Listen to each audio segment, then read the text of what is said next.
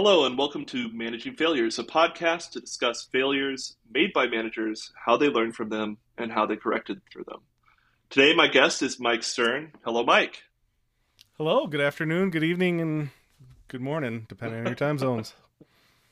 So, Mike, why don't you tell us a little bit about yourself? What's your current role?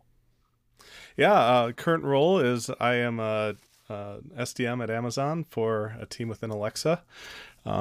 I manage six folks spread across the country, mostly centralized in the West Coast and the East Coast. Been at it for about 10 months now with Amazon, but before that, I've been a manager, engineering manager for in a formal position for about 6 years before that, and at a couple different places. Most representative at IBM, a weather company position, which is probably the most of the experience that I'll be talking about tonight. But before that, Java engineer for most of the time. Formal and informal tech leads, usually gravitating more towards the interpersonal side of things than the deep dive algorithm side of things. But love continuous integration. We'll get into a little bit of DevOps here and there. But that's a little bit about me. Wow, that's great. Yeah, that's quite the history you have there, Mike. I'm sure you have a lot of good stories here. So, with that said, let's actually reach in and see kind of what you wanted to bring to the plate. I guess my next question for you is, what is an example of management failure that you experienced?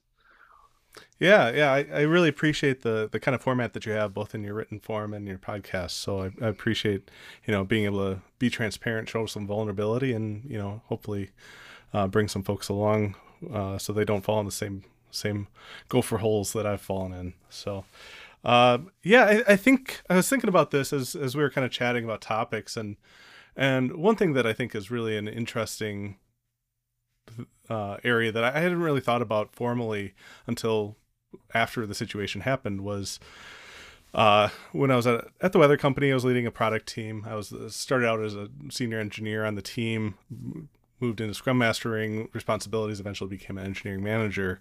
We were building out a kind of a new product. It was a centralization of a bunch of legacy systems, and was kind of there from the ground up. And so what eventually happened was, though, I realized that once it was pointed out to me that I really had three hats in one head. And I'll get into a little bit more about what that means, but because of my familiarity with the product, I found myself, kind of becoming the product manager.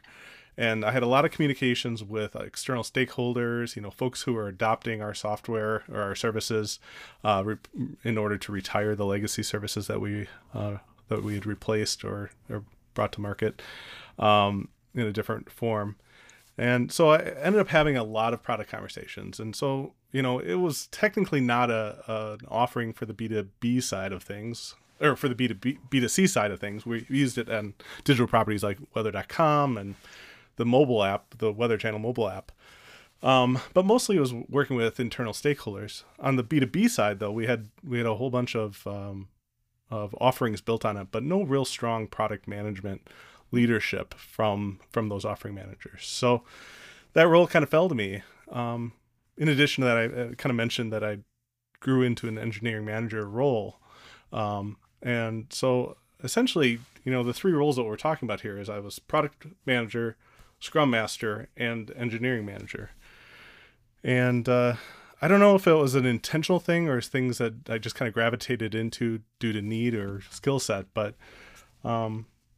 it worked really well. It was a great setup. We had lots of success. We had great adoption. We had, really high performance system. But that was a kind of a unique situation. And as my management responsibilities grew, I kind of fell into that same model without all the history of growing up with the team. Sure. So yeah, why don't we get in? Or that kind of sets the background, sets the table a little bit, and I can talk about kind of some of the downsides of that setup. But did you have any questions about kind of the premise? No, nothing really about the premise. I can imagine that, and I'm sure you'll talk a little bit more about this here in a little bit. But I know that during one of my blog posts, I speak kind of about the whirlwind, right, in trying to stay focused, and I have to imagine that that would kind of trying to wear those three hats would try to kind of pull you three different directions and might um, kind of prevent you from trying to keep that focus and kind of move forward with your team. But I'm assuming you're probably going to talk a little bit about that. So why don't you go ahead with that? That's Yeah. So like the focus was definitely an issue. I from a product manager standpoint, I was able to kind of, I always joked about walking around with a bushel basket and collecting requirements from everybody I could talk to, and that's how backlogs are born, right? right. And you kind of start to form a product vision based on unifying themes or like visionary things around scale, latency, concurrency, that type of thing, where Mm-hmm. you may need to be aspirational, not it, and it may just be one customer who needs it, and there you have to kind of go. But I won't get into the whole responsibility of being a product manager, but um it was one of those things that I really enjoyed. And so to me, like, I probably wasn't the best product manager in the world, but it was fun and I enjoyed it. And I think it was, rewarding for all parties involved. As an engineering manager, it was my first formal engineering manager role. I had a really good mentor. Thanks, Chris Hill, and Andrew Larson.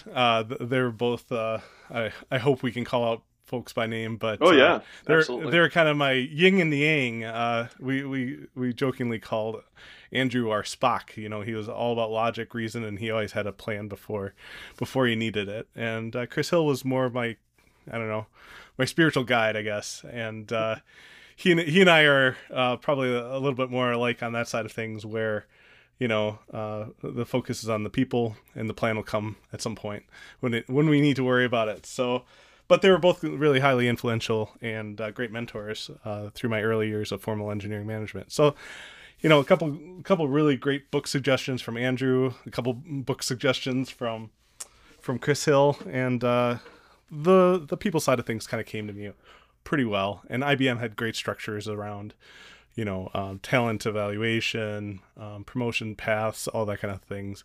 So falling into that was I felt like I had really good structure. Mm-hmm. And the Scrum Master thing, like that was always a way of just kind of doing a little bit of like herding cats, keeping cadences. We always did Scrum, but it was Scrum, but a couple of things here and there were a little bit non-procedural, but Sure. generally we got things done, right? Moving things across the board. So Yeah. yeah, so the focus was a lot, but I also was kind of up for it because it was really rewarding and I had good support. The biggest gopher hole that I guess I fell into was some of the power dynamics around it, and it wasn't an issue with that original team. It was really pointed out with the second team that I started to kind of play the triumvirate role with, and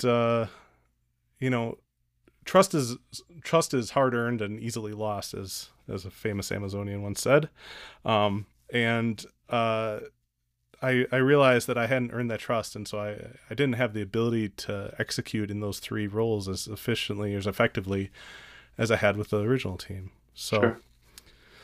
yeah, so the power balance was on two different fronts. So the first front is with a scrum master and a product manager, they're kind of like a healthy tension, right? So Mm-hmm. you're always being challenged by your product manager. They always want more. They want ship, optimize for speed of delivery, that type of thing.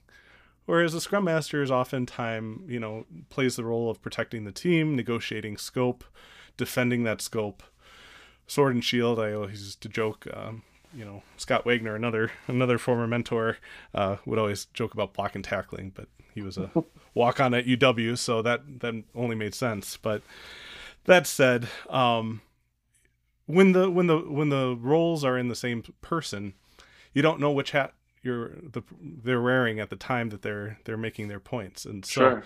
you kind of lose that healthy tension unless you really are mindful of it. And so that was one of the biggest downsides to having those three roles. Does that make sense? Yeah, no, that's really interesting. I guess I've never really thought about that in that kind of context before. I've never really been faced with that situation, but I can imagine that, trying to be the kind of the yin and the yang there, where project managers really try to push for as much as they can get, while your scrum masters and your engineering managers are really there to try to protect. I Yeah. can't imagine that would be would be an easy kind of transition between those two hats as you kind of spoke to them. Yeah, and I think the place that was like kind of biggest or most felt as far as like a gap or a deficiency was really around short-term, long-term thinking, right? Sure. So shipping is often a short-term win, right? Get that get that first version out, and we'll have a fast follow and fix all the wrongs of the world, which sometimes happens, sometimes doesn't. Depends on focus, depends on success. So, Right. that was really where we were focused on a couple of different products and getting them launched. And sometimes, unless you had a really strong sword and shield against the product ship, um, you'd really not ever pay down that technical debt or backlog Sure. for things that you compromised on, which it really builds resentment with the team. And I've seen that resentment take lots of different shapes and forms, Hmm. but it's certainly a way to lose a team as far as like mentally, spiritually. Um, Folks have pride in their work. A Yeah. lot of folks view themselves as craftsmen, and I don't begrudge them that. And promises of a future better state, if they don't ever come, you have the ability to lose a team. And yeah, so it's sad when that happens. And speaking from personal experience, I've had some very hard conversations around that. And just one more, or yeah, just this time, only go so far. So Right. yeah. So how do you get around that, or what did you was there anything you specifically did to try to rectify that, or to try to get out from underneath those three hats? Were you able to hand off, or how did you kind of deal with that in the end? Yeah, yeah. So on the B2B side of things, we did technically have an offering manager, Hmm. and that offering manager was, let's just say, non-participant in scrums Hmm. or scrum cadences. And so like essentially the reason why we had that stand-in was because we had to proxy that role. We did technically have an offering manager, and they did have real customers, real contracts, real real responses that they were forming for getting the deals done. Hmm. But without that day to day touch point, like it was more of a hub and a spoke conversation. So they would talk with me, I would represent them in Scrum. One thing that we did was we tried to represent with an internal product owner. So we had a developer who was interested in playing that role. Another team, we delegated the Scrum mastering responsibilities to someone on the team, with the intention of rotating. I think we might have rotated once in a couple of months, but ultimately, kind of some of the procedural stuff stuck and landed. So Sure. those are different strategies. Essentially, like playing as a proxy. You know, Being able to separate that out a little bit more formally is really a luxury if you have it. But it also helps to kind of like represent that scope negotiation that you're intended to have when doing the refinement and planning, parts of the scrum. Sure. So it sounds a lot like what kind of ended up happening was more role setting. I mean, I think I've talked a little bit about Tuckman's model, which, Yeah. not to get too in the weeds here, but Hmm. kind of that forming, norming, storming kind of philosophy. And I guess kind of where it sounds like it kind of really you had to lead your team towards is trying to establish the difference between those roles between individual resources and individual actors. And I struggled a little bit with that right off the bat as well, where people just don't quite understand where their role exists in the team, and it kind of can lead to some some issues trying to kind of forward work. So no, yeah, Yeah. that's very interesting. Yeah, and there are definitely situations and teams that kind of support the blended model where you literally are playing three roles in one person or three hats in one head, and so from a like a coping or a strategy around like compensatory strategy around like making up for that lack of spread. you know I had a team member who joked like you could literally wear different hats during the meeting and swap them just to give a visual cue. But like ultimately like that getting aside the kind of like jokey side of things, acknowledging it, talking about it, and saying, as a product owner, I really want to challenge you here, but as a Scrum Master, like, I understand, and just literally using it, being explicit about it.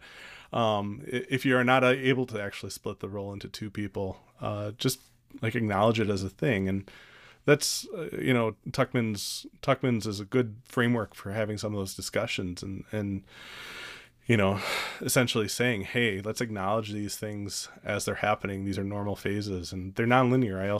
I appreciated the fact that you kind of called that out and said, yeah, this is sometimes you regress. I had a former colleague who always said, teams are impotent. You add a person, you lose a person. It's a new team each time. Right. Absolutely. And yeah, sometimes you have to go through all the phases. Sometimes you can skip through other phases depending on, the impact of one or two folks coming or going.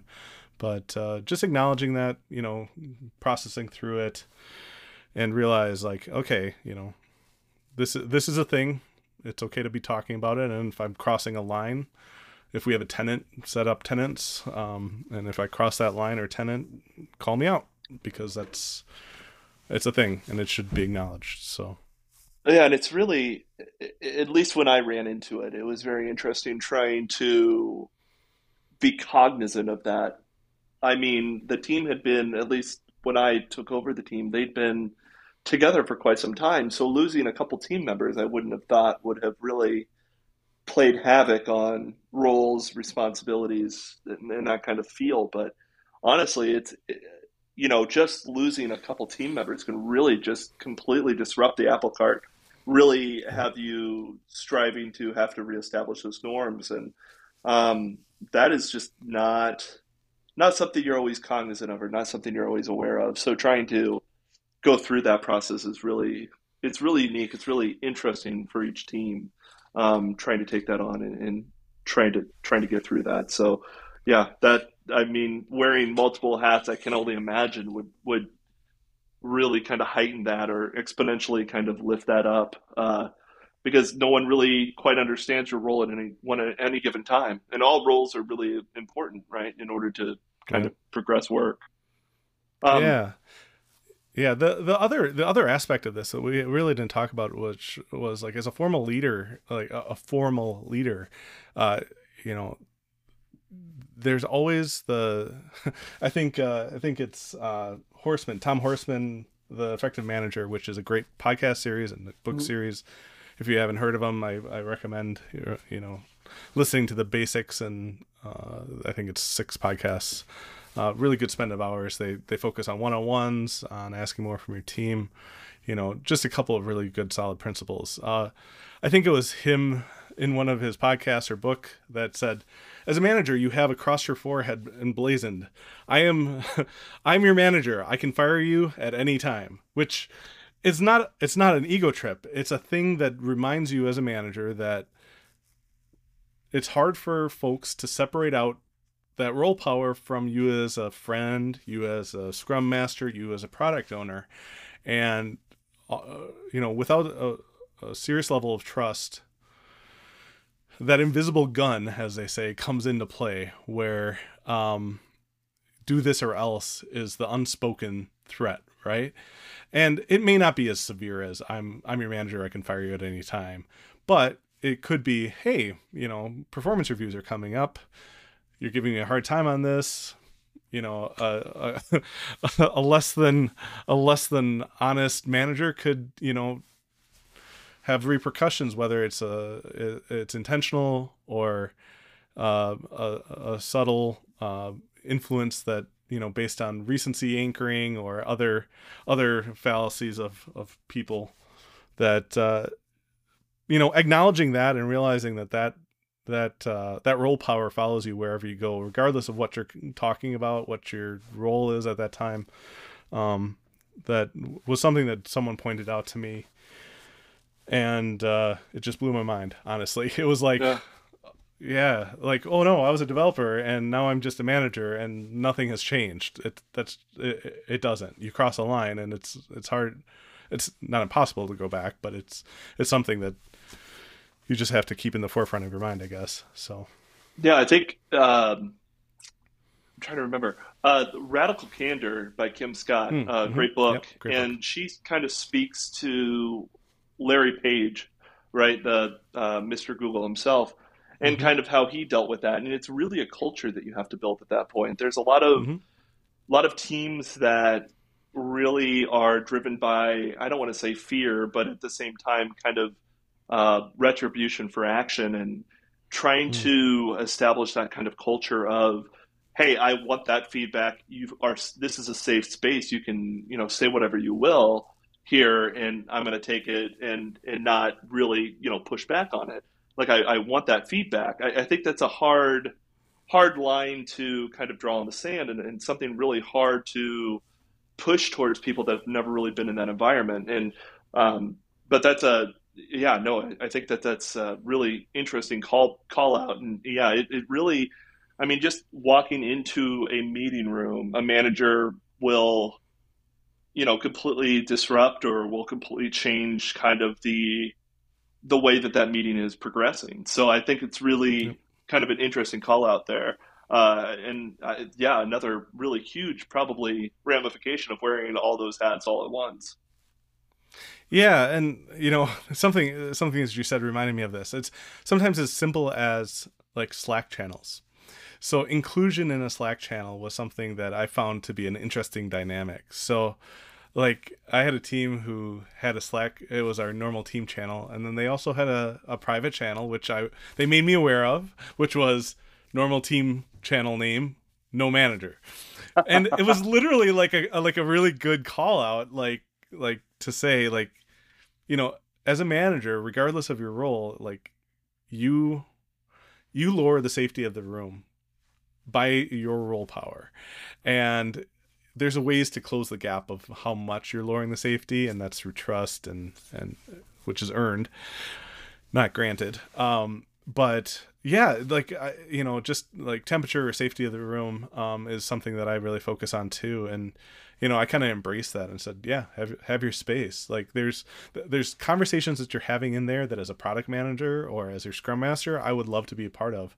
But I understand that there's also places that you need to vent or to talk about uh, Tears of the Kingdom for a couple hours Right. back and forth, and just to have some non-managerial eyes on everything. So Yeah, and I another yeah. Oh, go ahead. Sorry. no, I was just going to say, I think that's an interesting call out as well, right? Because as much as you want to be friends with the individuals you are Yeah. you're managing, at the same time, there is a level there where you have to take responsibility. You have to be willing to kind of give that pushback, and you can't completely be, chummy with people, because at the end of the day, it comes back to you to be the one who has those hard conversations, and people need to have that level of safety as well.